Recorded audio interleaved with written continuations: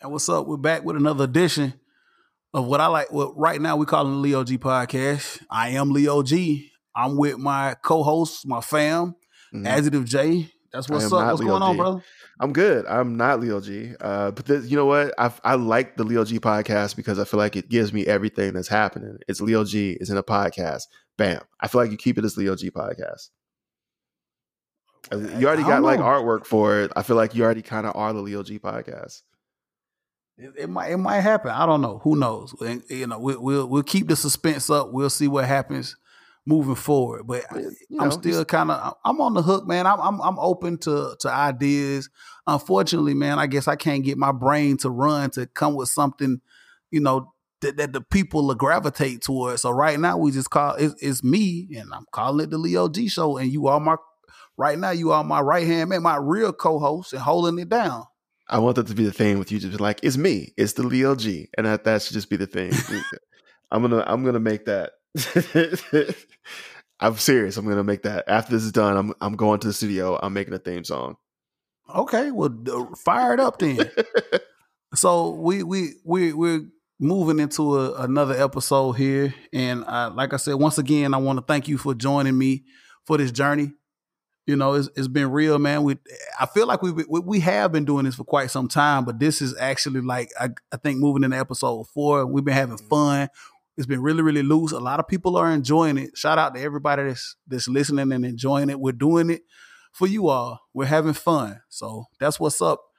I don't want to hold too much on the intros today because we got a lot to talk about here. We off air, we discussing what we wanted to talk about, and we want to jump right into it. But before that, I do want to say this. I have another guest. Shout out to my man Antoine Banks who joined me, and we're going to do that for the second segment, Jay. We have a Falcon segment with one of my buddies doing a Falcon segment. That's what's up. I'm excited for a Falcon segment. I love the Falcons. It's going to be a Falcon good time. Aha! No, okay. That's fair. That's the response I get for that. and look, and my guests are still kind of they feeling some type of way because you haven't joined us in those interviews, I guess. And I'm like, well, Jay's busy. He has a lot of stuff going on, but eventually I guess we'll get you in on some of these interviews when you have the opportunity. But I told him, I said, man, you're a busy man. It's hard for me to even get a hold of you. Scheduling is crazy. It is. There's a lot of stuff happening. I got shows and everything coming up too. Y'all should holler at my page for that. I'm just throwing everything out. Just spaghetti at the wall. All right, no, let's do this. All right, so NBA basketball. I'm ready. I'm stoked. I've been watching nonstop basketball. I watched every bubble game, literally every bubble game, some twice, and I know you have too, because that's how much we love basketball. Because we're together. We're family. We're cousins. Really? We're singing and we're happy. And are we not? Wait, are we not happy and singing? So listen. Look, I love sports. I really do. And basketball. I love basketball. No, I'm fucking with you. I know you don't. No. I understand. Look, no. For the most part, man, I've kind of been. My relationship with basketball right now is, I don't know. It's how you list the status of your relationship, whether you're single, whether you're in a relationship. It's complicated with me in basketball right now. Okay. It really is. I don't know where I'm going. And me being the ultimate homer, and we're gonna get into this segment. We're gonna talk about the NBA, lottery that just happened. You in basketball like Will and Jada Smith right before that entanglement, huh? Pretty much. God damn it, it's complicated with me in basketball, and especially with the NBA. And here's the thing: tonight, as we do this episode, the NBA lottery, just happened, and we're going to discuss it. And I'm a homer, so Jay, and I think everybody by now knows that I'm the ultimate homer. I'm everything Atlanta. If it's Atlanta, I'm going for it, damn it. And I'm an Atlanta Hawks fan. And as of recently, I've been a big fan of what the team has done. We have a new owner, have a new GM here that just came on a couple of years ago. We've gotten some great players in. But I just feel as though that the NBA, every chance they get, they feel like they want to shaft us. And I want you to prove me wrong. And we'll talk about it in just a second. But the NBA lottery happened tonight for the draft. And I'm going to go over it here. And I scratch my head every time because I feel like, I was looking forward to saying, okay, hey, you know what? Maybe we can get top 3, top 5, something like that. He did have maybe a terrible record. He stunk it up. And bad. I'm like, cool. Maybe we could get, top 3 pick. I'm like number 1. Let's get number 1. Let's get somebody in here. Honestly, it's going to put more butts in the seats and run it. In this draft, if it's not number 1, you kind of don't like. So they're all kind of and that's what we had this conversation. But in this draft, if you don't get number 1, I don't know if you really want it. But yeah, and there's okay. So here's some things that I think might happen. All right. So right now, and you want to give the top 10. Yeah, I'm gonna go 10. I'm gonna go 10-1, and let everybody know what happened here in the lottery. So we'll go 10-1. So the lottery happened tonight with the number 10 spot here. We had the Phoenix Suns that acquired the number 10 pick. The number 9 pick goes to the Washington Wizards. Mm-hmm. The number 8 pick goes to the New York Knicks. The number 7 pick. The number 7 pick. That's not funny, but it kind of is. Man, they just keep getting shafted. 7. Whatever. No, like the Knicks are just really bad. They're never going to be good. I don't. Forever. I know. No sympathy. I get it. But none. No. If there's sympathy. Anybody who's in the basement, the Knicks are just. I mean, oof. But anyway, go ahead. Continue. Well, New York fans are some type. That's a whole nother podcast talking about New York sports fans in general. But anyway, 8 was the Knicks. 7, the Detroit Pistons. 6, my home team, the Atlanta Hawks. Very disappointed. We'll get back to it in a minute. Number 5, Cleveland Cavaliers. Number 4, the Chicago Bulls. Number 3, the Charlotte Hornets. They weren't that bad. Number 2, the damn Golden State Warriors. And number one, the Minnesota Timberwolves. So obviously, Jay, here's what's dope about this. This is what's dope. All right, so the first thing that's dope about this is what's available in this draft. This particular draft class is one of the weakest draft classes in recent memory. And what's really interesting is all right, so that Minnesota pick at number 1. Okay. Well, let me say, there's no consensus top pick for this draft. Correct. That's why. That's where I'm headed. So that number 1 pick, there's no way to know where they're going to go, and so you kind of have to assume that they're going to go for needs. They don't need a point guard because they have, and they don't need a ball hog specifically. So they don't need a ball control ball guard. And because they already kind of have D'Angelo Russell, they don't really need another big man unless they can shoot because they already have what's your man Cat. So they're not hurting. They have a couple of gaps at small forward and power forward, and so they could take a run at Obi Toppin. The only reason is that he supposedly quit a season, but there's also there's really not a need for them to take Anthony Edwards, but they could also. So here's something that could happen. And I would not want this to happen, but it would work theoretically. If Minnesota pulled Anthony Edwards, they don't need him. I could see the Hawks putting together a trade package. I would include Herter and Collins, and I don't want Collins to go because I love John Collins, but Edwards is a fix for a lot of what's wrong. And truly, Collins can't play the 5. His shooting is good, but he hasn't really established himself as enough to spread as a 4. And then we already have enough length to kind of fill in the gap for him. And I just feel like Anthony, and I feel like we can pull someone from Minnesota. I haven't really looked at the roster in a minute, but I'm saying I think there might be some trades that could happen here.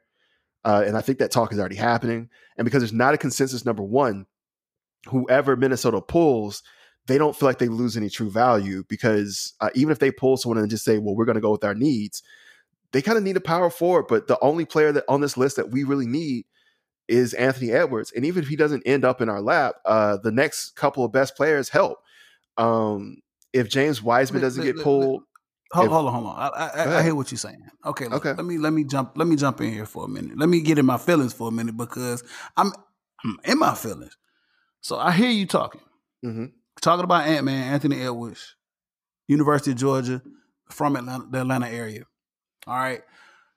I'm in my feelings because I feel like my hometown team, the Atlanta Hawks, always get hosed when it comes to the NBA lottery. Let's talk about last year, Jay. Can we talk about last year for just a minute? Okay. I want to talk about last year for just a minute. So last year's draft kind of irritated me as well. We ended up not being able to break up and get the number one pick. We wanted to get the number one pick. But we got pick 4 and pick 10. Okay. So we got picks. Okay. So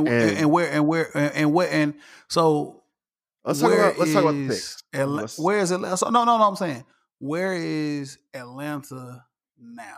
After I don't know. We had a pandemic. I get it. We're in the bubble. We're playing for the playoffs. But where is it? Atlanta's in the same conversation again, talking about lottery picks, right? Okay, but on the same token, with DeAndre Hunter and Cam Reddish. By the same token, who was the number one pick last year, and how many games they played during the season? But did New Orleans make it to the playoffs, to the bubble? Not because of him. They didn't make it to the playoffs because of Zion Williamson.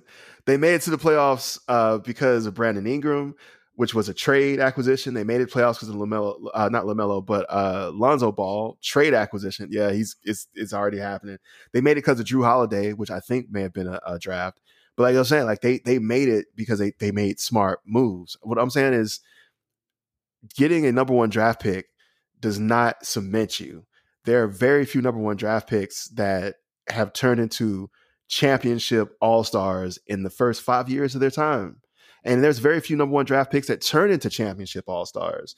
I think the key here and if you want to be mad, and I would like you to direct your anger to some places, because there's places to direct your anger. The place to direct your anger when it comes to the Atlanta Hawks is what they've done with the draft picks that they've brought in and how they've developed them. They've done an incredible job developing centers and power forwards and turning them into three-point shooters.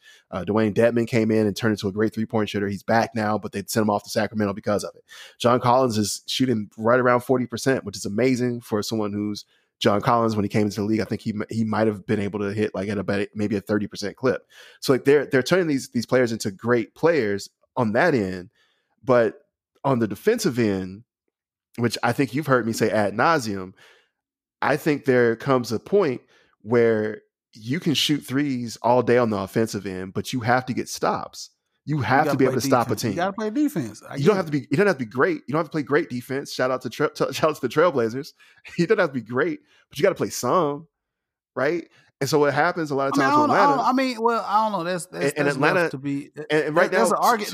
There's an argument. Hold on, wait. There's an argument, and I'm gonna let you finish. There's an argument where there are some teams that don't really play any. In my opinion, don't play no damn defense and have won championships. Well, Golden State. Klay Thompson is a lockdown defender. Draymond Green, all he does is play defense. Kevin Durant, despite the fact that no one wants to give him credit, Kevin Durant is like 7 feet tall and has the agility. When he was playing, what I'm saying is they played D. Did they play? Were they like top 5 defenses in the league? Nah, because they were like the number one offense. But I guarantee they were in the top 10 every time they were in a champion. Like you don't get into the playoffs with the worst defense in the league, and Atlanta has the worst defense in the league. Like I watched every Atlanta game last season. Defense is trash. I agree. Defense is trash. And when I say I watched every Atlanta game last season, not like, I'm not saying that as a hyperbole. I mean, I literally watched every Atlanta game last season, and it really does start at either Trae Young figures out how to stay in front of someone, or we figure out how to cover for him. John Collins can't do it by himself, and I think the acquisition of Clint Capella was meant to try to help cover for some of the issues that they were having. But because the NBA has evolved more into a sport of the 3-point shot and guarding out on the perimeter, at some point Trae Young has to be able to put forth the effort both on the defensive end that he puts forth on the offensive end. And you know what? No, I'm going to drag him a little bit more. I'm not done. The other thing I'll say about that is Trae Young, I have seen multiple times in both his rookie season well, in his rookie season and in this All-Star season, what I've seen from him has been giving up on plays. I've seen him give up on offense. I've seen him give up on defense. And it's not like where he made a bad, where sometimes you see rookies make bad decisions and they realize and they quit.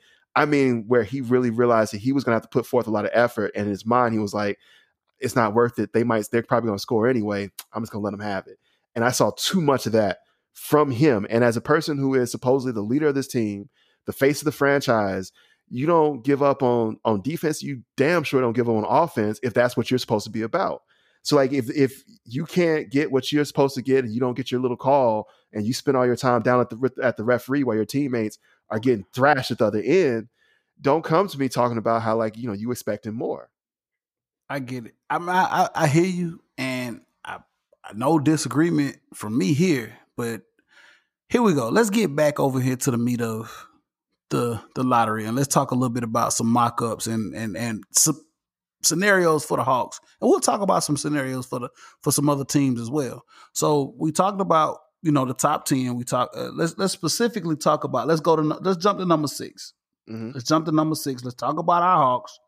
So what options are there now? So we're at number 6 now. Nothing can change. You talked about a possible trade package to jump up to get Ant-Man.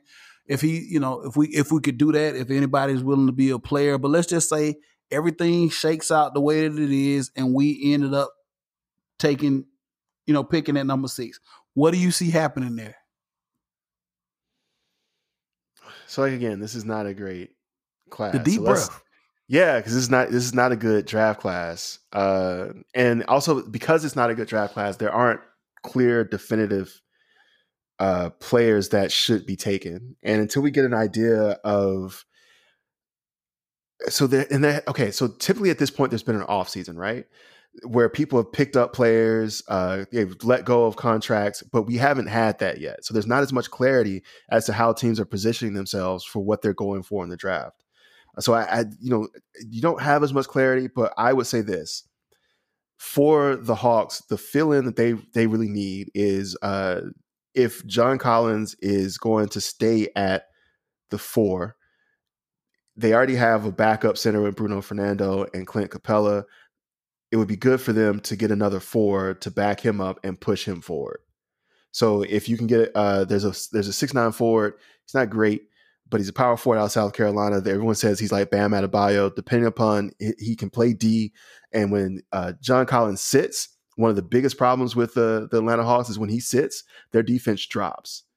And it's just basically just getting a prototype of him. It's someone who's just John Collins, but younger. I think that's a good move for them. I don't know if we need to get another small forward. We already have a lot of rangy types. But if we can get a small forward who can shoot, or a shooting guard who can just flat out shoot and defend, like Devin Vassell. It's not a bad idea to pull him from Florida State because he can shoot, he can defend, and honestly, again, all the defense we can get when the starters sit is what we should take. So right now, I think what happens is Cam Reddish ends up coming in at shooting guard or at point guard when Trae Young sits. It'd be great that when Kevin Huerter sits to have another shooting guard to slot in, like Devin Vassell to come in and just come in and be like, you know what, I'm here to lock down. I'm here to make sure that no one scores. I'm here to shoot. So you're pretty much solid on defense being the top priority for the Hawks, right? We need 3-and-D players because the 3 helps. Trae Young is and I know I did a lot of dragging on him on defense, but on the offensive end, he is masterful at finding open players. And a lot of the times when I saw him give up on offense, it was because the players that he was out with weren't moving around. And typically it was when John Collins or Kevin Huerter sat down, and there wasn't a lot of synergy between him and some of the other players that they had at the time, like Jabari Parker. But again, that's because they were kind of just coming in to fill in spots that got, blanked or gapped. So, or coming in to fill a gap, excuse me. So I think in that case, them getting somebody who, as soon as they catch the ball, is ready to let it go in and shoot, that he trusts, that when, out on the perimeter, they scramble over when, he takes gambles a lot on steals. They're there to cover for him. Having another player, to back up John Collins so that he can sit and they don't drop off so great defensively shores up a lot of their issues. The Hawks don't have a problem scoring. They can score with the best of them. What gets them the most trouble really is that they have to sit their players, and their front five, after they sit, their front five is not great defensively, but once they sit, they become much worse defensively. So, and they don't score. Yeah. Okay. Go ahead. No. Okay, I know you. Yeah, I got a lot for it. I know you do, and we'll come back and visit this in another segment. But here's the thing. So I understand the needs for the Hawks, and defensively is where you feel. So I want you to tell me, because it's been established by a lot of the so-called experts that there was no consensus number one pick. Minnesota, as of right now, is on the clock. Who are they taking? Who are they taking with the number one pick?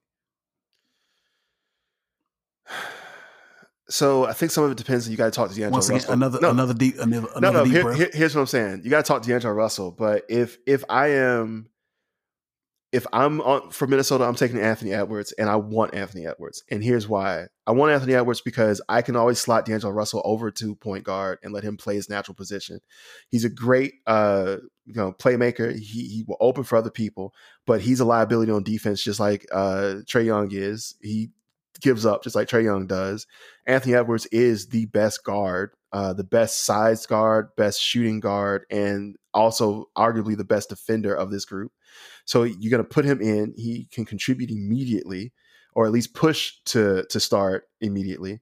And it fills in a gap for you and gives you another person for Cat to show that you are actually trying to keep him in Minnesota. Because the other thing is that, you got to remember, he was talking about leaving until they brought D'Angelo Russell in. So you're trying to you want to talk to him and be like, look, we need to see who you want in. And we want to put shooters around you, people who are going to like scrap for you and play defense for you. So, Ant is the best pick for them. I hear that. Whew, yeah. Man, we just had some heat. And we talked about this a little bit, man. I guess, like I said, I just been in my feelings, and we'll revisit this in another segment. And I got another couple of people here in Atlanta that want to talk about just how we get treated as a sports town, period. I just feel like tonight was one of those just revisiting, like it just wasn't a win, in my opinion, for Atlanta. Like, seriously, Jay, and I understand. Hold on, wait. I know where you're coming from. I understand speaking all of the scenarios, but like we need just like a win, something to celebrate here in Atlanta. 2018 was great. Atlanta United won an MLS championship, but let's be realistic. Here in this city, we have not had a lot to cheer for, sports wise. Yeah, we can't even get the number one pick in NBA. We really, last year I wanted the number one pick. I wanted Zion. Zion wanted to come here. Big fan. This year, trying to get the number one pick. Ant-Man, ironically, from Atlanta. You just talked about Anthony Edwards, played at the University of Georgia, and now the Hawks get the number 6 pick. And it's like, man, we can't catch a break. So I said, and yet we could have used him too. And I feel you on that. Absolutely. I will say this, again, coming from the perspective of someone who watched, again, I watched a lot of NBA basketball, but I watched every Atlanta Hawks game this season. Every single last one of them. When we execute with the team that we had and when everyone was healthy, so when John Collins was back, when everyone was healthy, when we executed as a team, I felt like we could contend with any of the lower level playoff teams right now. Where we put any of them put us up against any of these right now, lower level 8-7 seeds. We beat them in a 7-game series right now. I feel like we can do that. So it was just, again, that 25-game suspension for Collins just put a wrench in Atlanta, and you could tell it just fucked all their plans. And they had to bring in Jabari Parker. They just basically had to try to figure out how are we going to score, how are we going to win games, and they didn't. It really hurt them. So I feel like that hurt. And when he came back, the difference between that team with John Collins there and running is it's a team that could contend to at least make the playoffs. So our goal now is to try to take the pieces that we have and help them reach the next level. We have one player hit an all-star. I think arguably we have 3 all-stars on our team.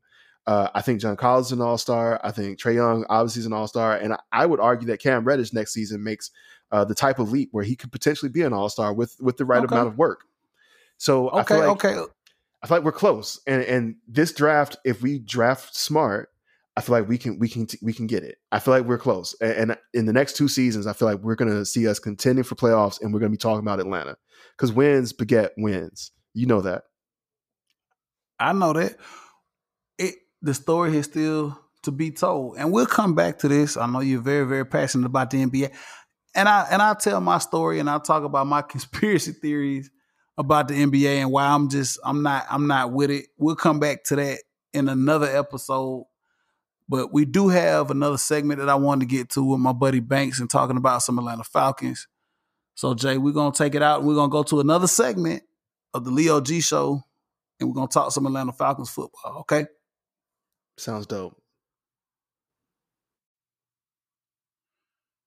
All right, and here's another segment, and I'm very, very excited about this segment. I got a guest, a good friend of mine, and I wanted to bring somebody on that was just as passionate about this topic I want to talk about, and I knew he was going to bring the energy to do it.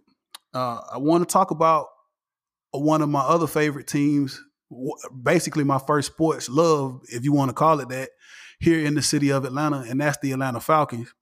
So I've been following the Atlanta Falcons since birth, basically. I have never called any other NFL team my own. It's always been the Falcons. I live, breathe, sleep red and black. So I wanted to bring somebody on there that kind of matched the same intensity as me.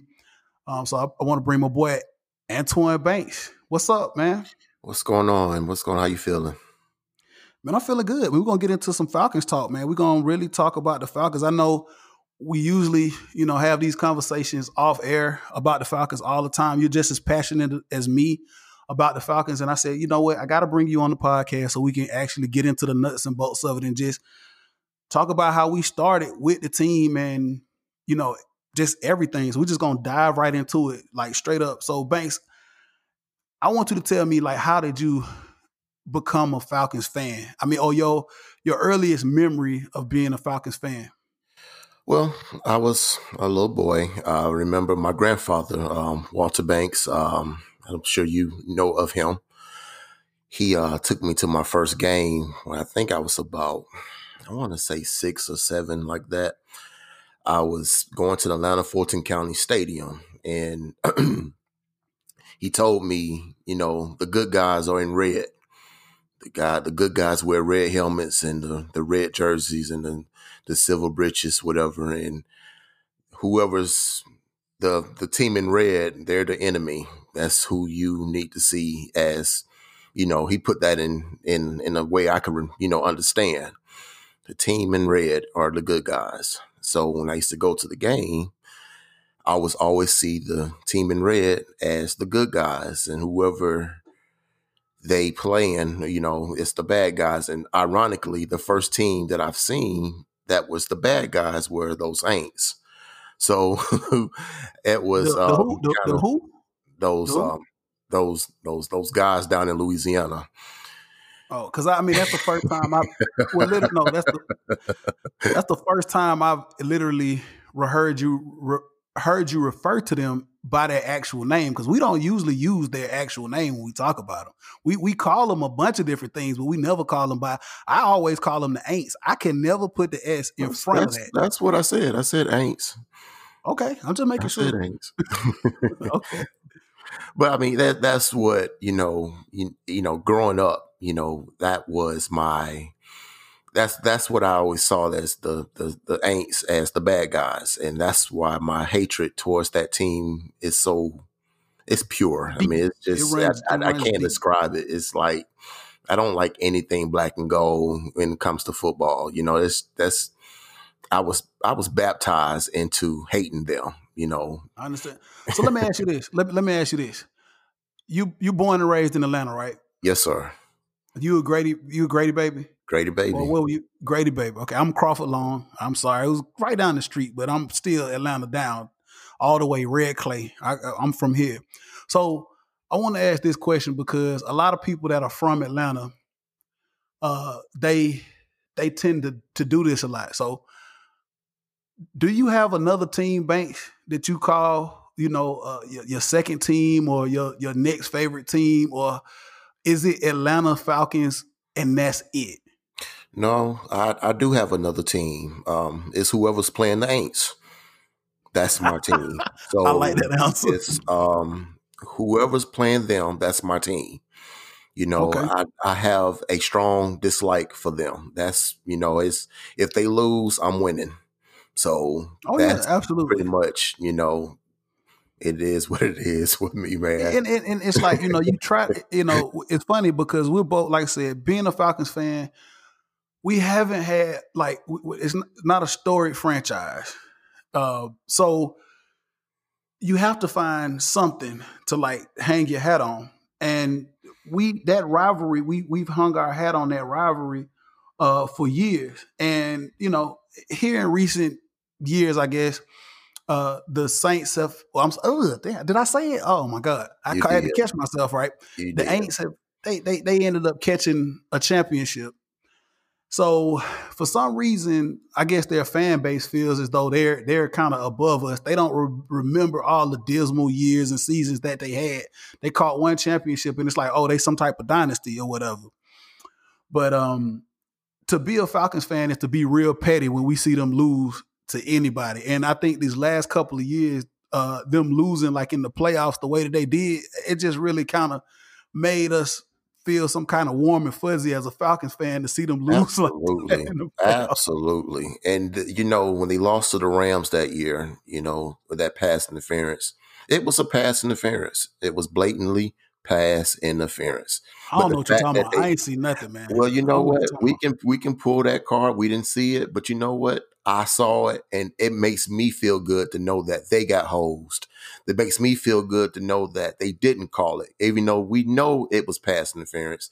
It makes it that much sweeter to know that we know you got cheated and you still can't go to the Super Bowl.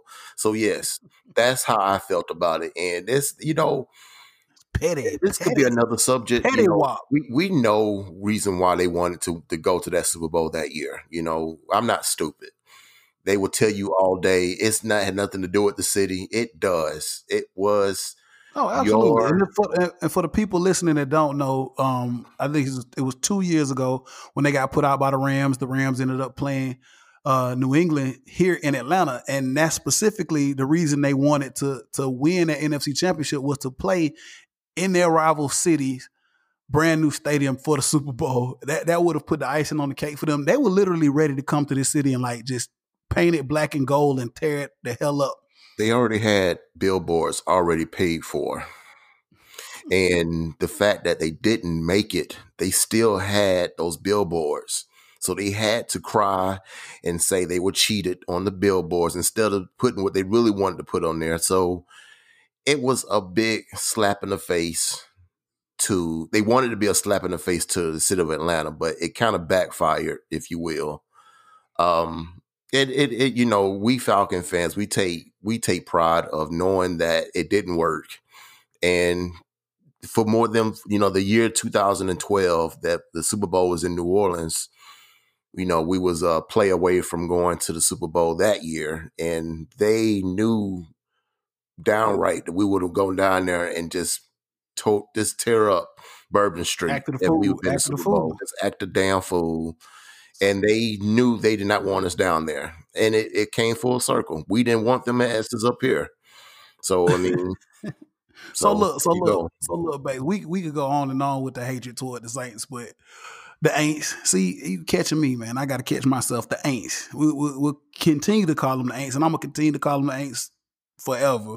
But I want to talk a little bit about just, because you got to have some thick skin to be a Falcons fan, first and foremost. I will say that much. You have to have some thick skin because we are a franchise that, like I said, we're not storied. We've had some success. We've had a lot of not good stuff to talk about. It wasn't until recently, I want to say maybe about in the last 10 years, was the first time we produced back-to-back winning seasons. Right. Exactly. So And it was funny you talked about Atlanta Fulton County Stadium because we go way back with this team. Both of us do, from Atlanta Fulton County Stadium, of course, into the Georgia Dome, and then, of course, now into Mercedes-Benz, which is a phenomenal facility. And we're both season ticket holders. So I wanted to basically talk to you about what's like literally like a game day experience for you, a home game day experience, because we go to games all the time. We see each other, we socialize. But typically, just describe the game day experience of a Falcons home game. Well, the way the game experience it is for me, and I can speak for myself, or as it is for the rest of the Falcon fans, I'm guilty of it as well. It's kind of just going through the motions, you know. I don't want to make an excuse, but 2016 Super Bowl, and we know what that was. It kind of sucked a lot of the excitement out of this fan base. I mean, me included. Prior to that Super Bowl, you know, I was going to the game. I was always early. I was always, you know, standing on third down and, you know, screaming at the top of my lungs. But ever since that particular moment, it changed me as a fan. You know, I just go to the game and I just see for what it is. You know, there's just guys getting paid. You know, they win, great. If they don't, what the hell ever. You know, I mean, I shouldn't feel that way. And I try my best to get it back, get that fire back. It's so hard for me to sit there and get over that year, you know, and then say, okay, it's over with. Let's just move on from it. But I can't ever get back to where I was prior to 2016. You know, I sit down on third down. I mean, I get excited for a touchdown. That's great, you know, but, you know, you go into the game, you see people sit on their hands. You kind of just, it bleeds through everyone. You know, it's just a whatever, you know, it's just not as exciting as it was. So you're saying that basically after 2016, the whole entire vibe of prior to 2016, you were all in with a lot of things, even though the success of the franchise wasn't always there. And then we get to 2016, and if people don't know what happened, 2016, the Falcons actually go to the Super Bowl. We had a great season. Matt Ryan was the MVP of the league. We win the NFC Championship, beat the Green Bay Packers, and we go to Houston to play the New England Patriots. And it's one of the most heartbreaking, for a Falcons fan, is one of the most heartbreaking things we've ever had to experience. Bar none. There's nothing bigger than that. I mean, it's like you get to the big dance and you see fourth quarter come around and you're like, wow, we actually about to do this. And it's just it fell apart. The wheels came off and it fell apart. It's like probably the biggest, it's the biggest letdown in sports history. I mean, that's just in my opinion. Well, you can look at it too. You can look at you can literally look at it two ways. As Falcons fans, yes, it was very, very, you know, it did something to all of us emotionally that had so much invested in the team. But a lot of people that didn't have weren't invested. They kind of looked at it as being one of the greatest Super Bowl comebacks of all time. I mean, for us, you know, we hated it, you know, but it was one of the greatest Super Bowl comebacks of all time. So let me ask you this. What is it? Because, I mean, at this point now, I mean, we're removed from that. We had two, you know, horrible seasons after that, going now into this 2020 season. What is it going to take to get you back to like where you were prior to that debacle in 2016? Like, I know you told me we've had some off conversations, you know, about just your expectations and really not having any expectations. But as a fan, you have to have some expectations. You do this because you love the team. Being a fan means, you know, you're still with them through thick and thin, even though that was a tough pill to swallow in 2016. So what do you look towards now to say, okay, how can this team prove to me or get back on track? Is it Super Bowl or bust? Do you need to see incremental improvement? Or what is it that you're looking for now as a fan? Well, I think, you know, any NFL fan would say Super Bowl or bust. I mean, that's what you You go through all seasons. 4 is, a championship. I think in my situation, or I think probably an average Falcon fan, I probably can't speak for everyone, but I think more of consistency. I don't see the consistency in this team. This team is going through offensive coordinators like we go through underwear. I mean, it's, we can't ever get a steady, okay, we get a coaching staff, let's keep it, let's run with it. No, we got to always look for the next one because somebody's getting hired as the next head coach, or somebody's getting fired, or it's just never ever a. But I would argue to say that that's pretty much the nature of the NFL. I mean, outside of a couple of franchises, Banks, most NFL teams go through the same process as the Falcons. I mean, you have, of course, New England that have had Bill Belichick as probably the longest tenured NFL coach right now. I can't even think of another, outside of Mike Tomlin, I think with the Steelers, it's a carousel in the NFL. And consistency is something that every NFL team strives for every single year. You want to get consistent. You want to have a coaching staff together and to be able to be successful. But this is something that all NFL teams, I think, go through. And I think because, we're fans of Atlanta and we pay attention to it a lot, it's bothersome for us, but it's when you say it's kind of the norm in the league. It's probably the norm, but I catch myself comparing my team to others, and I think I shouldn't do that. And you look at teams like Carolina's going through a coaching overhaul, but prior to that coaching overhaul they just had, I mean they've been with that coaching staff for 4, 5, 6 years. I mean, they had that continuity, if you want to call it that. But I mean, they had it. We, as you look at Dan Quinn. He came in 2015. That's 5 years. But you look at the defensive coordinator, offensive coordinator. It's like a revolving door. We can't ever keep a steady. What is our goal? What is our makeup? What is our identity? What are we doing? When we had Shanahan, we started off, looking at each other like, no, this ain't the move. But then that next year, he's got the offense clicking on all cylinders, the best offense we probably had in franchise history, in my opinion. But then he leaves, he goes to get a head coach. Then we got, Starks, I'm like, okay, what are we doing? We're back to that same question. Steve Sarkisian came in right after Shanahan left, and right. It's hard to find consistency when, like you said, it's a revolving door. But these things happen. I mean, I look at some of the more successful coaches. Here's one thing about Dan Quinn, and I want to talk about something else with you. I didn't want to get too doom and gloom. I didn't want you to get too depressed on me about these Falcons. I'm not depressed. I'm trying to basically tell you where I'm coming from with this franchise and me. I understand. I want to do better with this team. I want this team to actually be a team where I can walk up in a Mercedes-Benz and be like, you know what? This team is going to give them they all and not get curb stomped by this random team. It's you go in and you play a team like Arizona Cardinals and, you like, this should be a good game. Or you play the Houston Texans. No, it's not a good game because you lost 31-7. It's like that's frustrating. It's like, you're better than that. You start the season 1-7. You're like, okay, it's just not our year.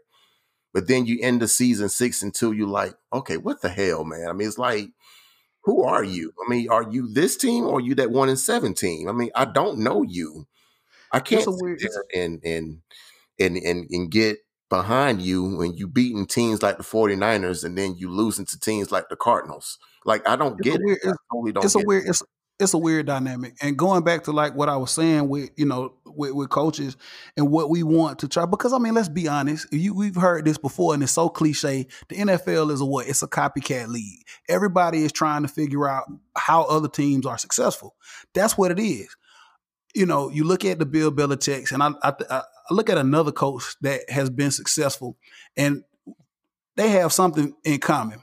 And no, not the Dan Quinn, but Bill Belichick This was his second go round as a head coach when he got to New England.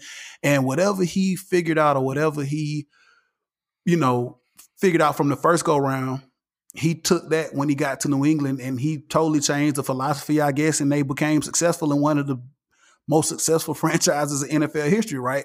Then you look at a coach like Pete Carroll. Pete Carroll, what does he do? This is his second time around, and he was able to win a Super Bowl, could have had 2 with the Seattle Seahawks. And I'm saying all that to say this, like, experience is key. Dan Quinn is a first-time head coach when he got hired on in 2015 with the Falcons, and he's learning this as he goes. It takes a lot of experience. It takes a lot of trial and error to get things just right, to get that the perfect ingredients to make things happen and to be successful.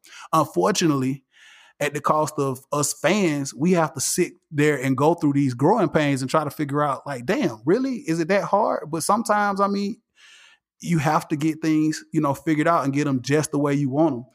I do think Dan Quinn, before I go too far off talking about Dan Quinn, I think that he has something to work with this year. Hopefully, if this season actually happens, I think we will see something very interesting, and I think they might have some success moving forward. Because I'm gonna tell you, well, basically, is they got to make the playoffs, or they're going to break the whole thing up between him and Thomas Dimitroff. But I do think that this year they might be able to have some success, and I'll talk about that in just a second.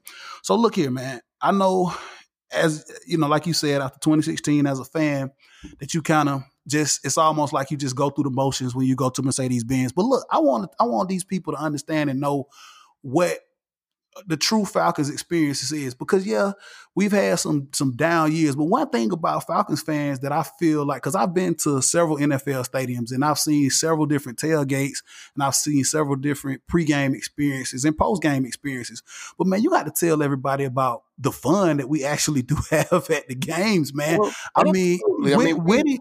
we have a lot of fun at the games. I mean, for one, when I travel away, I went to a lot of away games. I've been to Chicago, been to Nashville, been to Carolina, been to Tampa, been to New Orleans.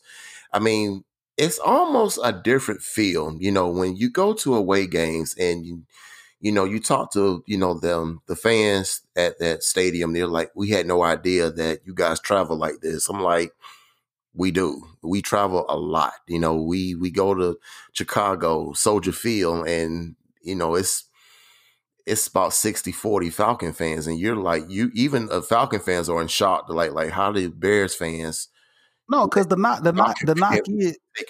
knock is on this franchise, not to cut you off, the knock is on this franchise is that the Falcons fan base was established basically in, I want to say 2001 when Michael Vick got here. People don't realize that the Falcons have always had a strong fan base regardless to, their record and their success. We are a proud city, and when we got this professional franchise back in 1966, they had a large following and a big contingency into this day. And it doesn't really surprise us, Banks. We know. And like you said, when we go to other places, I've been with you to other cities. It surprises a lot of other, fan bases that, wow, these guys travel and they travel well. We've been doing this for years. This was before Mike Vick. This was when, the Dave Archer, Chris Chandler, Chris Miller years. We've been doing this for quite some time. And we go hard for this team.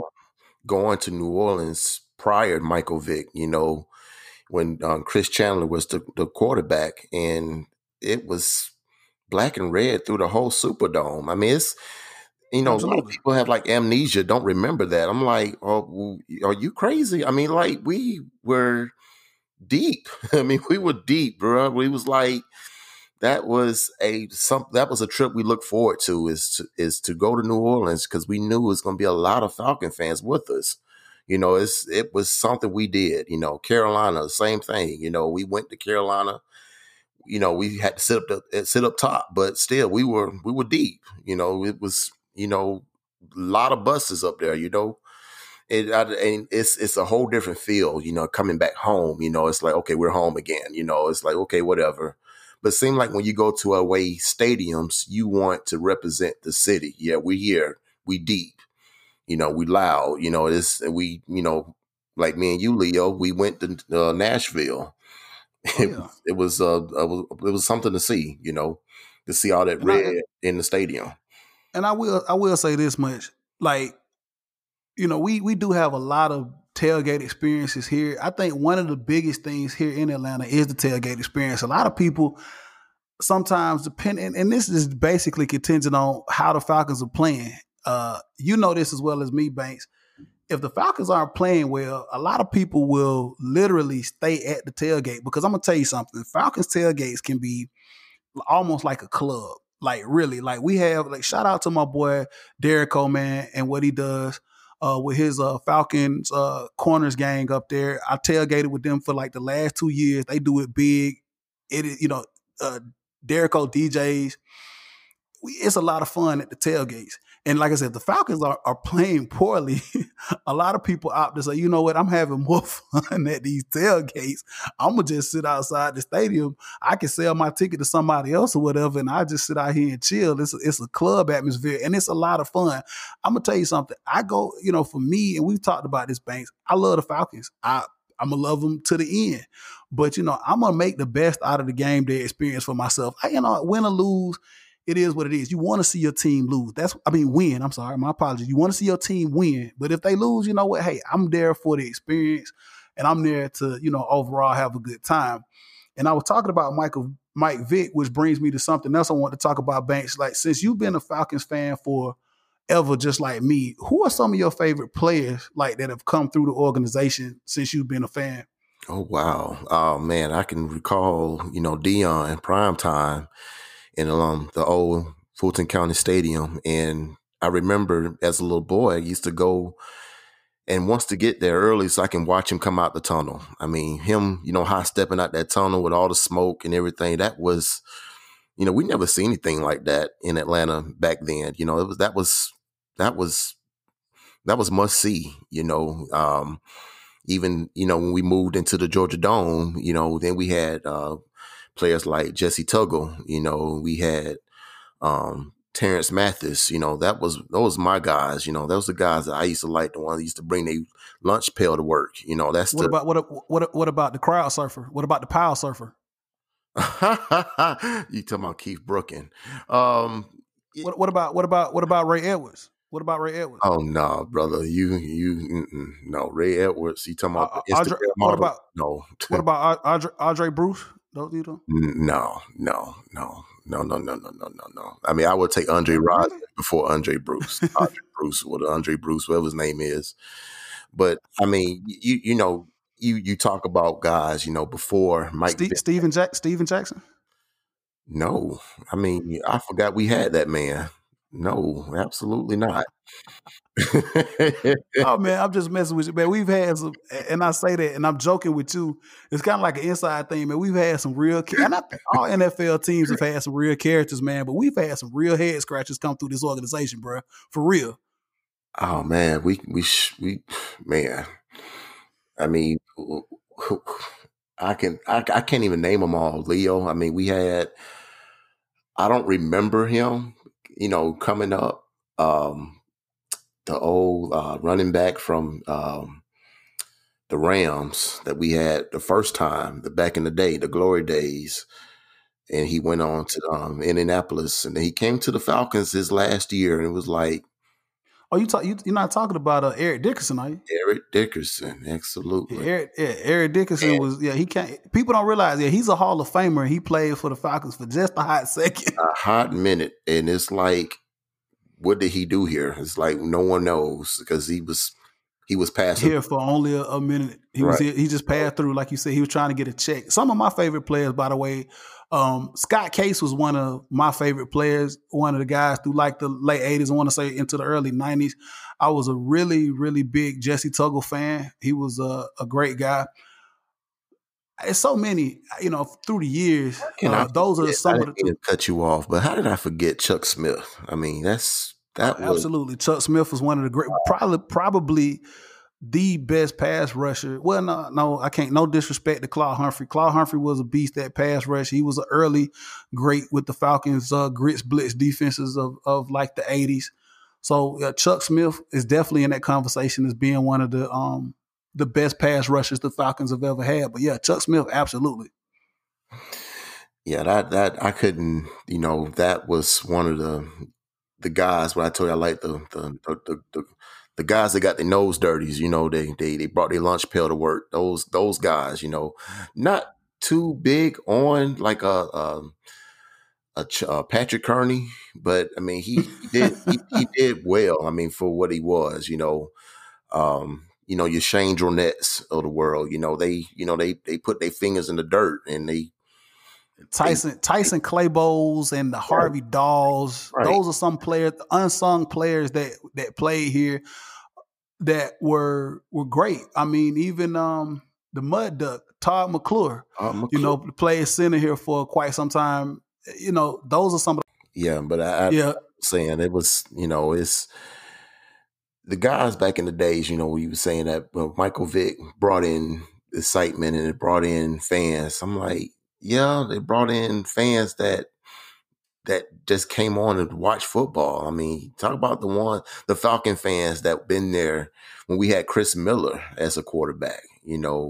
Let's talk about those fans. What about us? We always been there. Always been there. We seen the 4-12 seasons and the 3-13s and the an 8-8 season was a great year. Remember those days when you couldn't watch a Falcon game on TV? I mean, because they were black, they were all blacked out. If you didn't,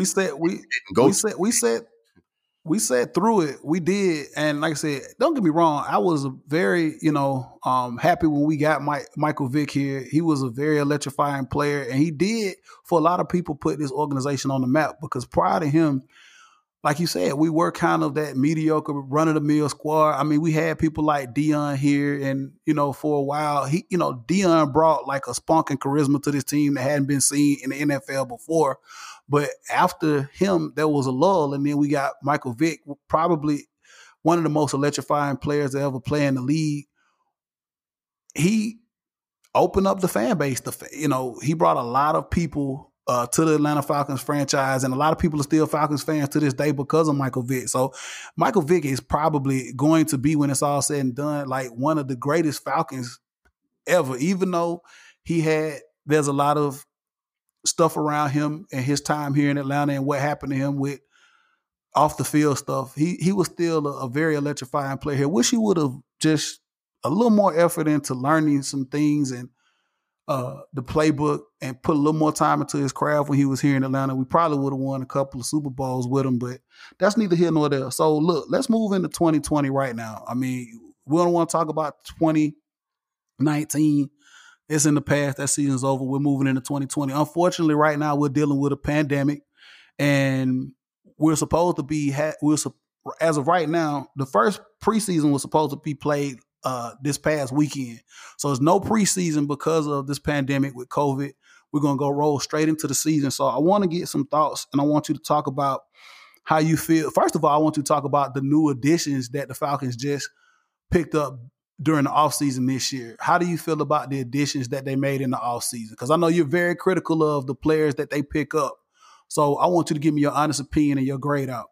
Well, I guess we can talk about the main horse that everyone's so excited to see in Todd Gurley. I, for one, I'm excited to see him. I want to see if he can come back to the old, 2015 Todd Gurley, busting, shoulders and ankles to the end zone.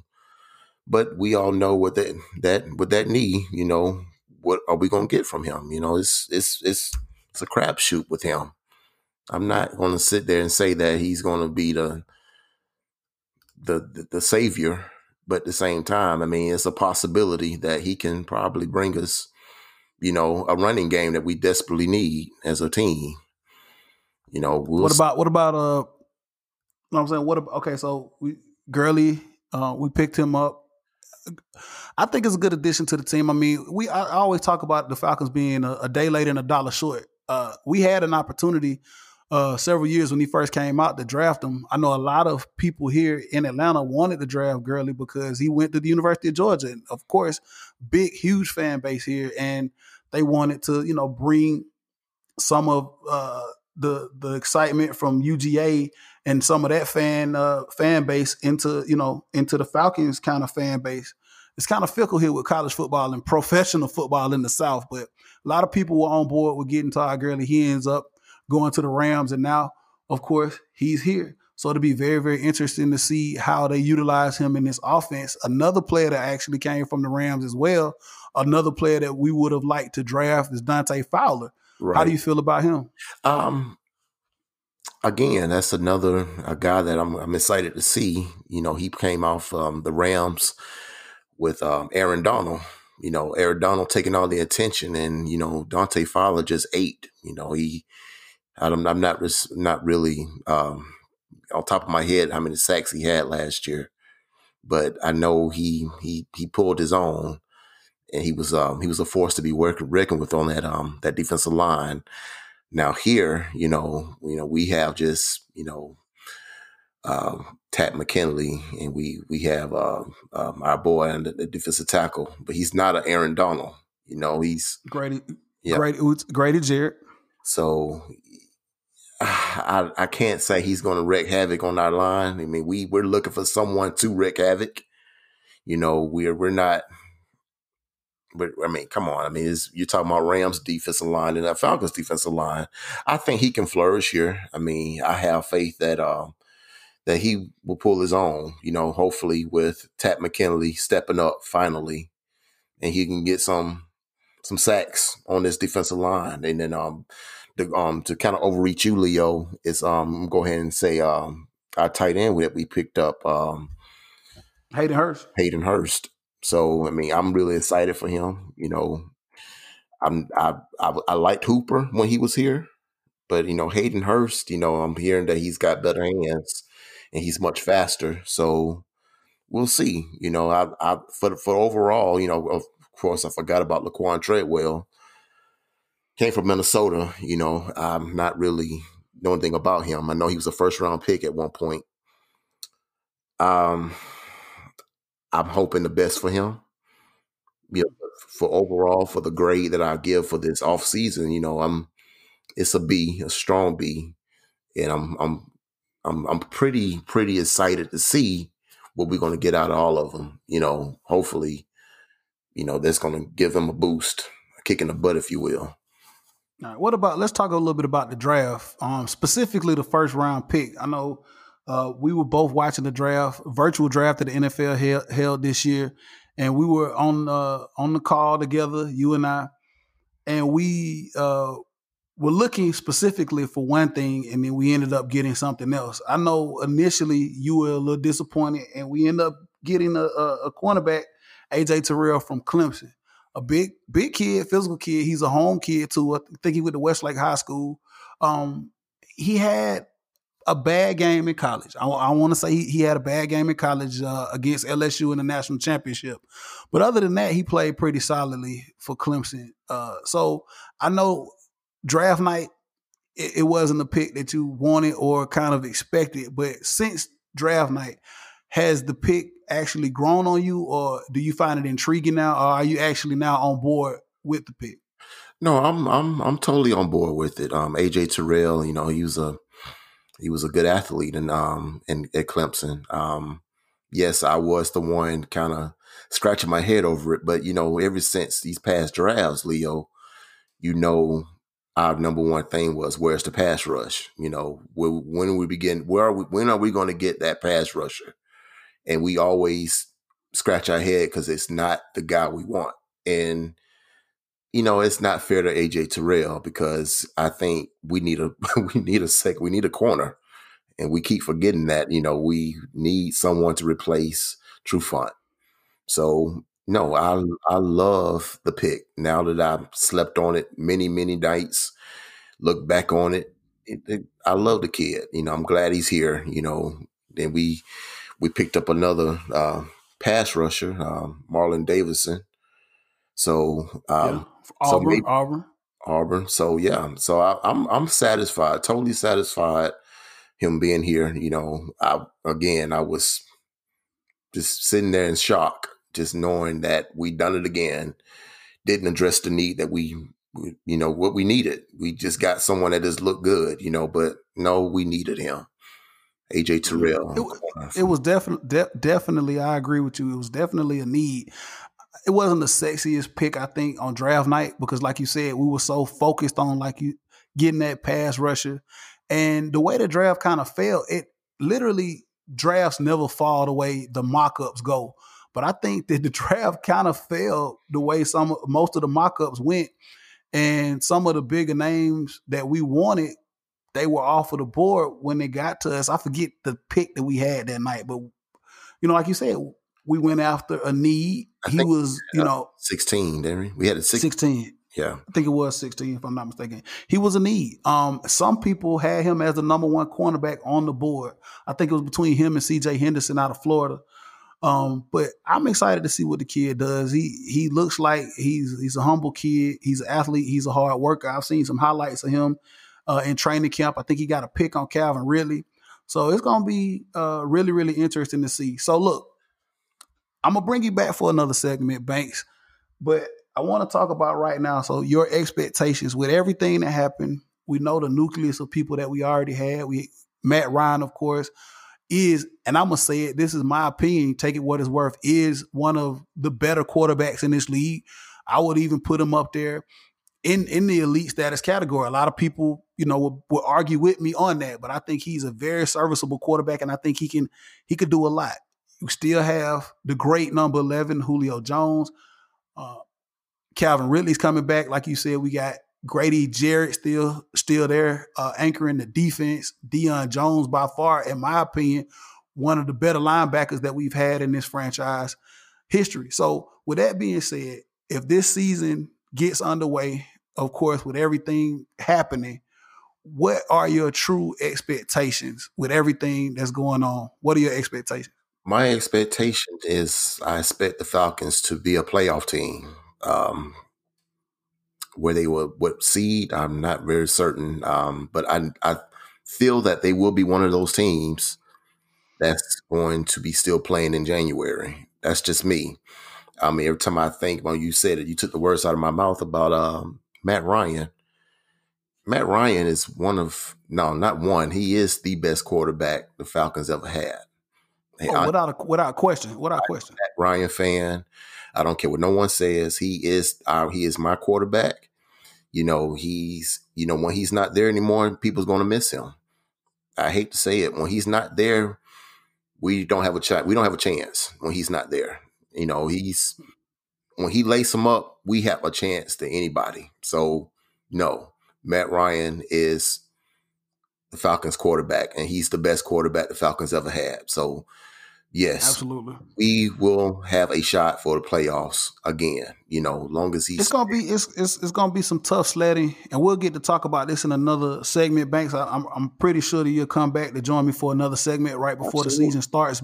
Absolutely. But it's gonna be tough. I want to talk to you a little bit about the NFC South and how they're gonna have to fare, because there's a lot of shakeup and changes in the NFC South. But We'll say that for another date.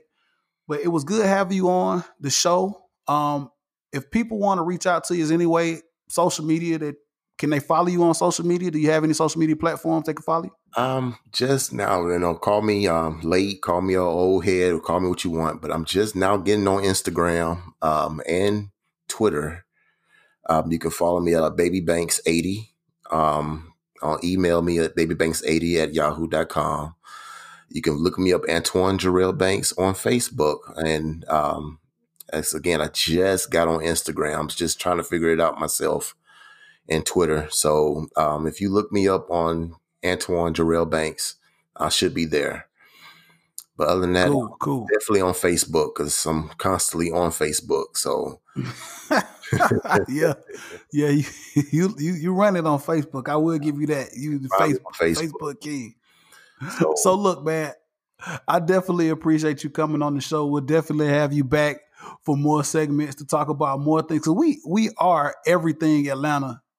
We talk about the Falcons because I think we're very connected, you and I, because we're season ticket holders and we go to all the games together. And we had to talk about the Falcons for the first time we did a segment. But we're gonna come back and we're gonna talk about some more ATL sports. We'll talk about, definitely want to talk to you about the Braves, because you have a very special connection to the Atlanta Braves. But we'll say that for another segment as well. Absolutely. I love Atlanta, everything. You can get with me with the Hawks. You can get with me with the Braves, of course. And then the United, tongue-tied, Atlanta United as well.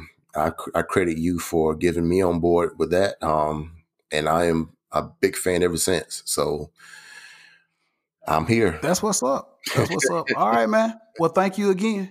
We look forward to having you. Absolutely. Having you in the future. All right, brother. Cool. All right. Had another dope segment. Shout out to my man Banks for coming on and talking all things Atlanta Falcons. Really, really enjoyed it. And Jay, once again, another guest, disappointed because you didn't. Real. Like, I feel like you're making this up now, right? Like, people aren't for real disappointed about me not being here. I told you, man, they really don't even think you exist. Like right now, it's like, am I just a voice you're making? Like I found you on Craigslist or something. Like. You can find me on Craigslist. That's Craigslist.com/JJones. No, that would be great. I wish. No, you know what? So I'm gonna blast you just a little bit. This might have worked into my schedule. You didn't tell me when you did this last one. I'm gonna blast you a little bit. Okay, I'm gonna blast you a little bit. Kick the ball right back in my court, right? Just a tiny little bit. So how about this? I will show up for. So we're gonna get it together. Not the next one.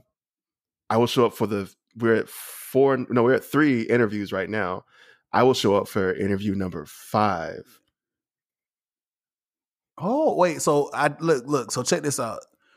I have somebody lined up and I'm gonna definitely hold you to that, and I'm gonna get you in on this action for the next episode. So yeah, interview number 5. So it'll actually, everybody will see that this is not some rigged setup. We'll get you in with one of my guests. I'm pretty sure it'll be we great. Look alike. Man. I don't think anyone's gonna think this is rigged. We look way too much alike. Like this is. We're related. Trust me. You can see it. That's what's up, man. So look, first and foremost, man, once again, I want to thank you. Everybody that's listening to this podcast, seriously, I really want to thank you all for supporting. Continue to support. We're going to get better. Jay is making me better.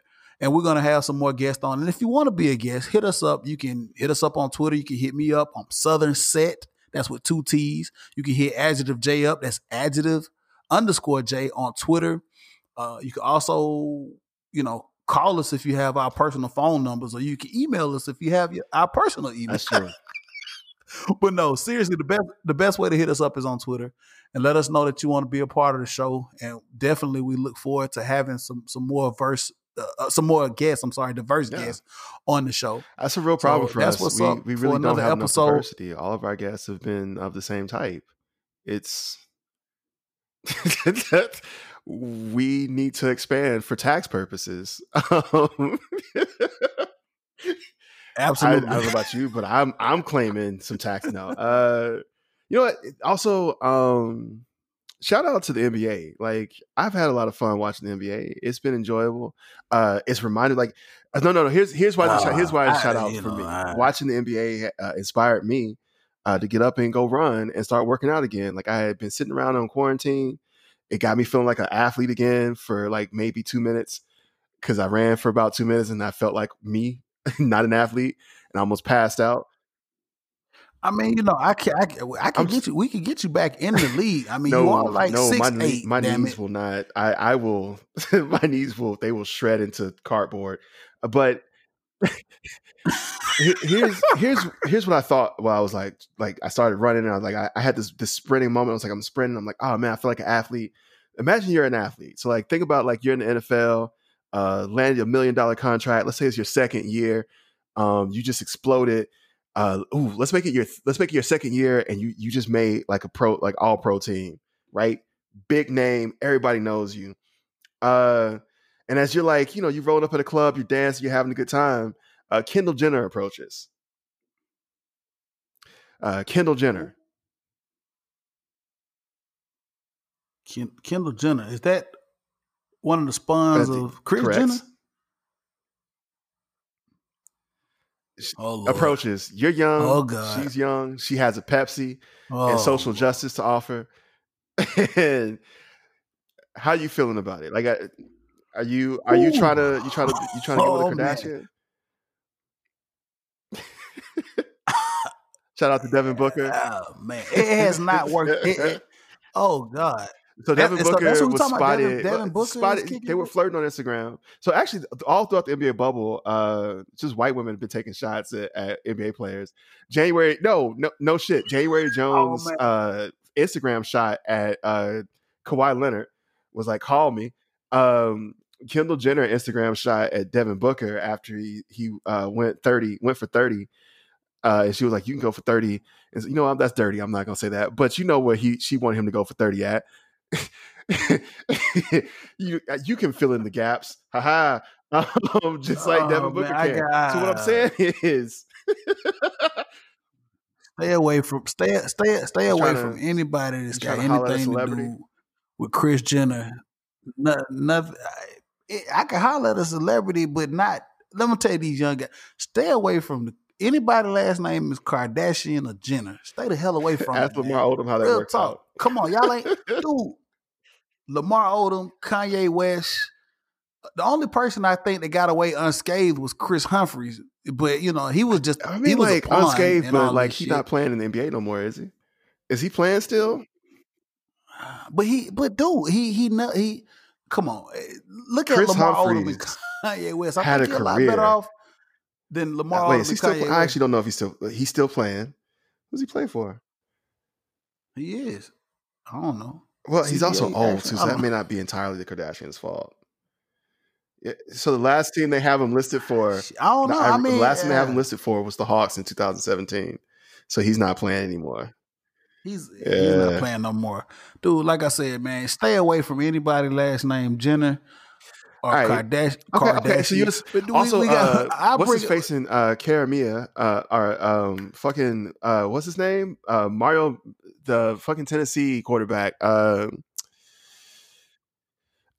it Mariota? There was a quarterback that came into the league that hollered at a porn star named Karamia. I'm trying to figure out. Hold up, there's a quarterback that like literally went to dinner with a porn star, and everyone was trying to ride him. And I was like, it may have been Mariota. It may have been. I think I know you're talking. It may have been Mariota. Was it Mariota? I have to look that up. But I'm doing it right now. Went to dinner with Kyra. Why do I know this porn star's name? Because I watch porn. Of course, that's why I know it. Favorite star. I'm not. Why am I friend? Jimmy Garoppolo. My bad. Wrong person. Jimmy Garoppolo. So Garoppolo. Okay. Yeah, you were way off. Way off. Yeah, Tennessee. Jimmy Garoppolo. Yeah, whatever. But Jimmy Garoppolo, he doesn't register for me. But he went to dinner with Kiara Mia, the porn star, and that's what I'm saying. Like at some point, if you're an athlete, I feel like you're going for celebrities. Who's your celebrity? Who are you pulling when you get that contract? So you get into the NFL. Your wife doesn't exist, and she won't hear this. That's not true. That's not true. But she's not. But now that I've said that, she's not holding you to this. So who you pulling? What celebrity you trying to pull with your newfound fame? Man, none of them. To be honest with you, man. Married man answer. It's too risky, man. It's a bunch of agendas. It's a bunch of politics, man. You know how this goes. It's a bunch of agendas when it comes to that it worked type out of for stuff, Tom man. Brady. And I'm telling all the young guys. Are they still together? Giselle, hell yeah. Because she make way more money than him. That's what I'm saying. Like, you use your fame to pull correctly. Like, you pull correctly, you stay together. That's what I'm saying. You got to make these judgments now before you get in the NFL, so you know. Let me tell you that. I will say that. Man, listen, I'm going to tell you this right now. Jenner and Kardashian, stay the hell away from them. All right, give me a top 5 of who you not. So Jenner, Kardashian, just all the Kardashians in general. And stay away from like the Instagram thoughts. Like it's a bunch of, thirsty Instagram thoughts out there. Stay away from them. I mean, it's a bunch of crazy. Another real talk. I know we're talking about a lot of stuff. So one of the Seahawks rookies tried to sneak in a player, not a rookie, by the way. Move, not anymore. Another wrong he lost his contract. Yeah, he lost his damn job. You know, you was already on the bubble. You was a damn special teamer at best. And your ass tried to sneak somebody in with Seahawks gear on. Come on, man, what were you thinking? He was trying to tackle it, man. He's like, hey, we got some drills to run upstairs real quick. Bruh. You gonna hear some tackling. Y'all gotta think long. Y'all gotta think. It's gonna sound like cleats going to wet earth. Long term, man. Not. God almighty, I'm terrible. Man. My bad. I know, but look, man. Look. It's been another great episode, man. Once again, I enjoyed it. I don't know about you, Jay. I enjoyed it. I hope everybody else enjoys it. Once again, hit us up on social media. We'll be back for another episode here momentarily. So stay tuned. It's still the Leo G Show for now.